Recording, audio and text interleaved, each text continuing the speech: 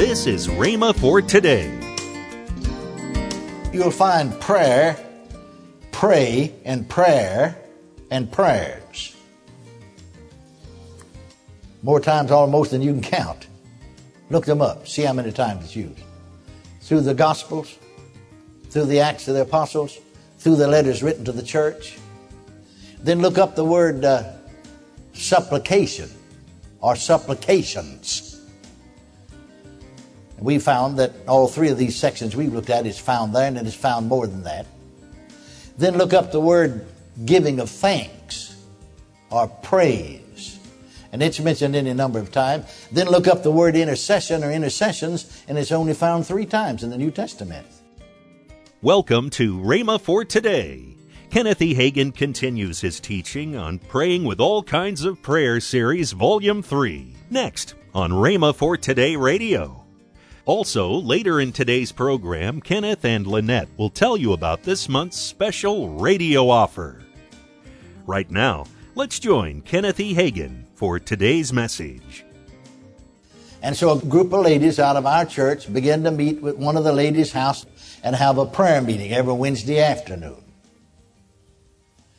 Well, one of the ladies, thank God there are some that are a little more settled in the Lord.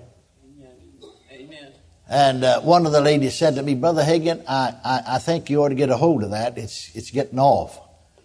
That's about all she said. My wife went.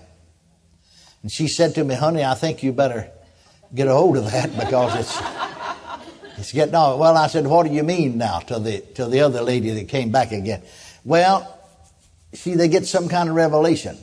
They want to prophesy that.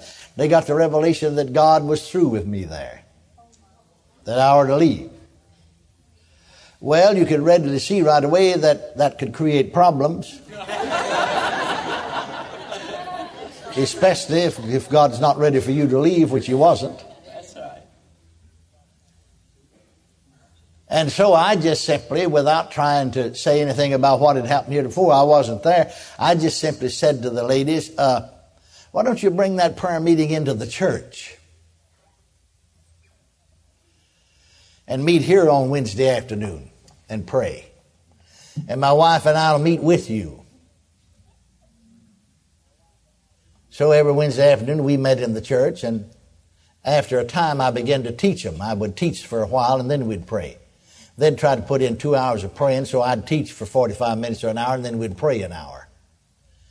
And I channeled it in the right channel, and they became a great force for God. I mean, you just better not turn a prayer request into them, if it's in line with God's Word. In fact, they wouldn't pray about anything that wasn't in line with God's Word. I mean, if you don't want to, you better be sure that's what you want, because they'll get it for you. We had some of the most outstanding, some of the most spectacularly supernatural answers to prayer that I've ever seen or heard. Because it's easier to get a small group in one accord, you understand that, and all agreeing and believing together. And so they became a great blessing and a benefit to the church.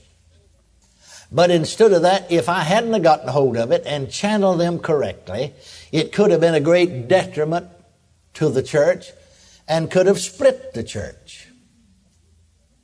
I know one pastor in California told me that his church split 3 ways over intercession.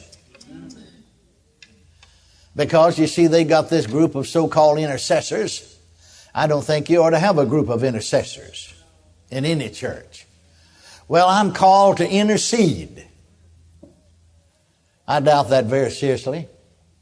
We're all called to pray. I can't see where Paul writing to any churches singled out any intercessors. I think we put an undue emphasis on it until we've got in the ditch over here. And I think maybe on some subject you almost have to get in the ditch over there to pull them out of that ditch up in the middle of the road. But when you get them up in the middle of the road, don't stay in the ditch, come back over in the middle with them. Are you following me? Amen. And so here, one of the 3 groups in this church, you see, they're intercessors, and that's their ministry. And they almost feel like, I'm equal to the pastor because I'm in the ministry. God's called me. And then they want to run the church. See, they get all of the answers.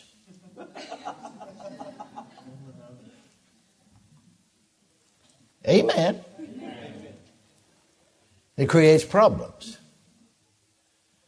Well, you see, if you're not careful, you'll do that. You'll get into the ditch on one side or the other.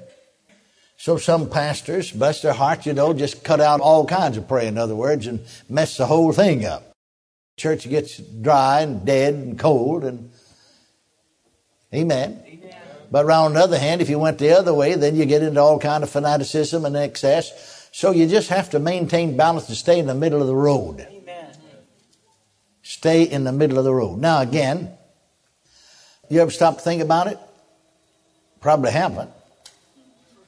But you can see prayer mentioned, prayer, all through the Bible, and then just come into the New Testament, because after all, we are living under the New Covenant.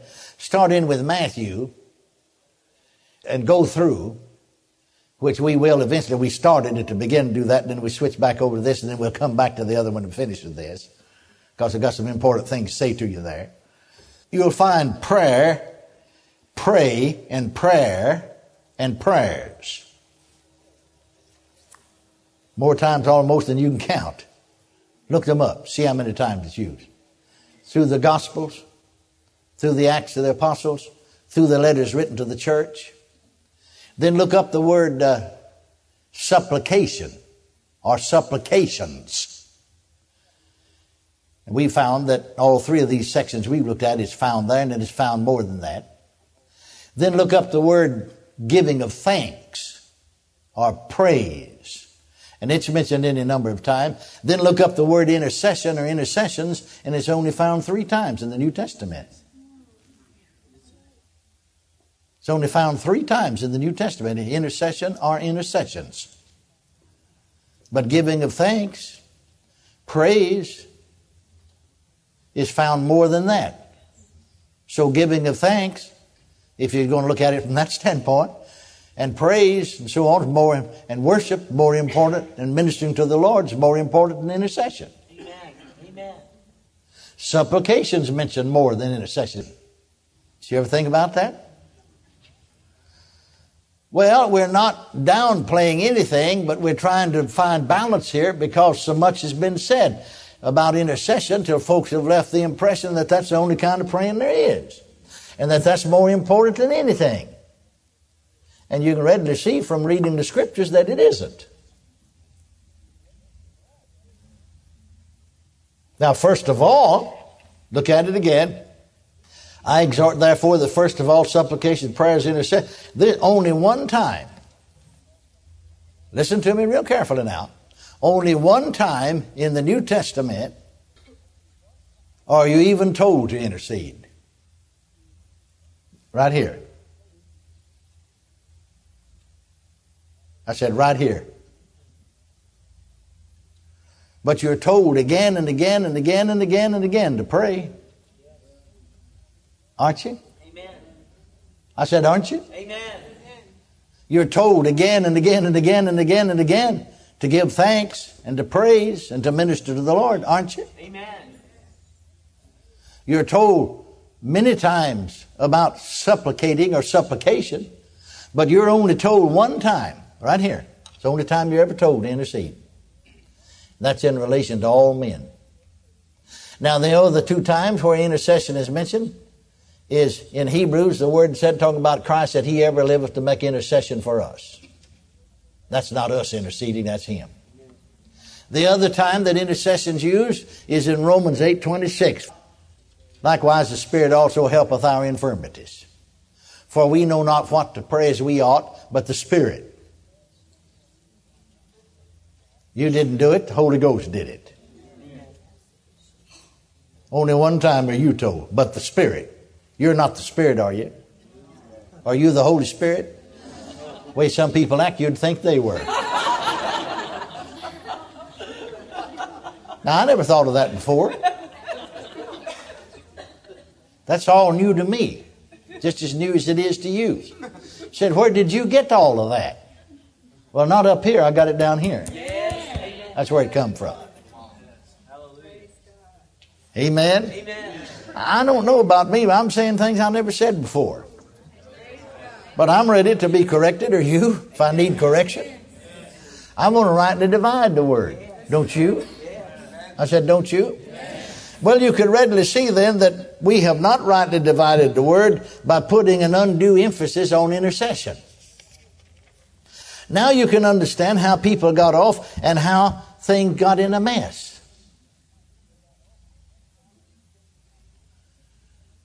I know one of our own Rhema graduates out in the ministry. And I didn't know about all this happened till last spring. It happened several years ago. But in a meeting, a closed meeting just with our RMAI folks, he made mention of this, and I asked him to put it on paper, so I have it. I got his word. I got it on paper. Welcome to Rhema for Today with Kenneth and Lynette Hagin. You can find more great materials by Kenneth E. Hagin, Pastor Hagin, and the rest of the Hagin family by visiting our online bookstore. Right now, I'd like to tell you about this month's special radio offer. This offer begins with the book from Kenneth Hagin entitled Jesus' Name Above All Names.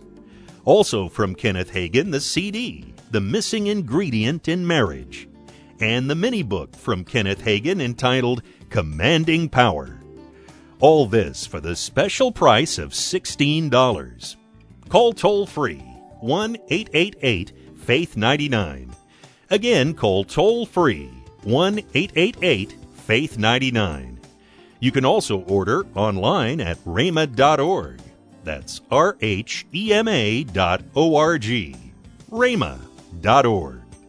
Or if you prefer to write to Kenneth Hagin Ministries, our address is P.O. Box 50126, Tulsa, Oklahoma, 74150. We always love to hear from our listeners, so write in or email us today and become a part of Rhema for Today. Right now, let's join Kenneth and Lynette Hagin. And guess what's coming up really soon, the 1st of November? November the 5th through the 6th, your men's conference. That's right. Call to Arms men's conference. Craig and I host that.